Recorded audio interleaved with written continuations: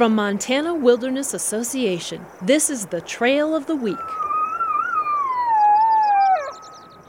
Deep in northwestern Montana's Kootenai National Forest, a 1-mile loop explores a hidden Montana jewel, the Ross Creek Cedars. The gentle interpretive trail winds through a grove of some of the oldest and largest trees in Montana, some more than 1,000 years old and over 10 feet in diameter. Take plenty of pictures, or simply stare up into the canopy in wonder.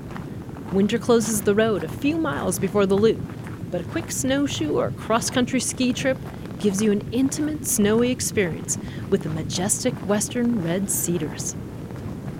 For more information on this trail, visit hikewildmontana.org. The Trail of the Week is produced by Montana Wilderness Association and made possible by the Greater Montana Foundation.